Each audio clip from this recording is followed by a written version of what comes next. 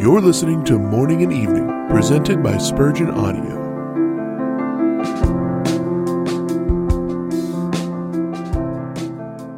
She gleaned in the field after the reapers, and her hap was to light on a part of the field belonging unto Boaz, who was of the kindred of Elimelech.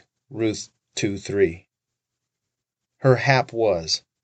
Yes, it seemed nothing but an accident, but how divinely was it overruled.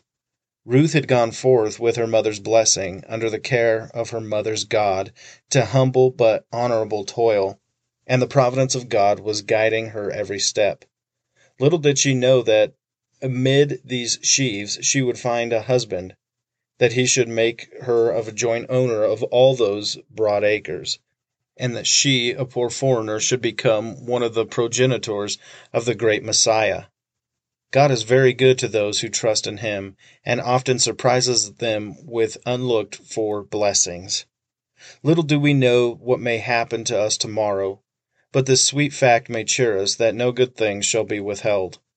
Chance is banished from the faith of Christians, for they see the hand of God in everything. The trivial events of today or tomorrow may involve consequences of the highest importance. O Lord, deal as graciously with thy servants as thou didst with Ruth.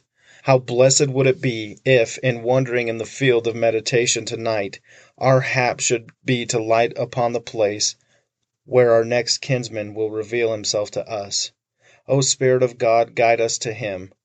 We would sooner glean in his field than bear away the whole harvest from any other. Oh, for the footsteps of his flock, which may conduct us to the green pastures where he dwells. This is a weary world when Jesus is away. We could better do without sun and moon than without him.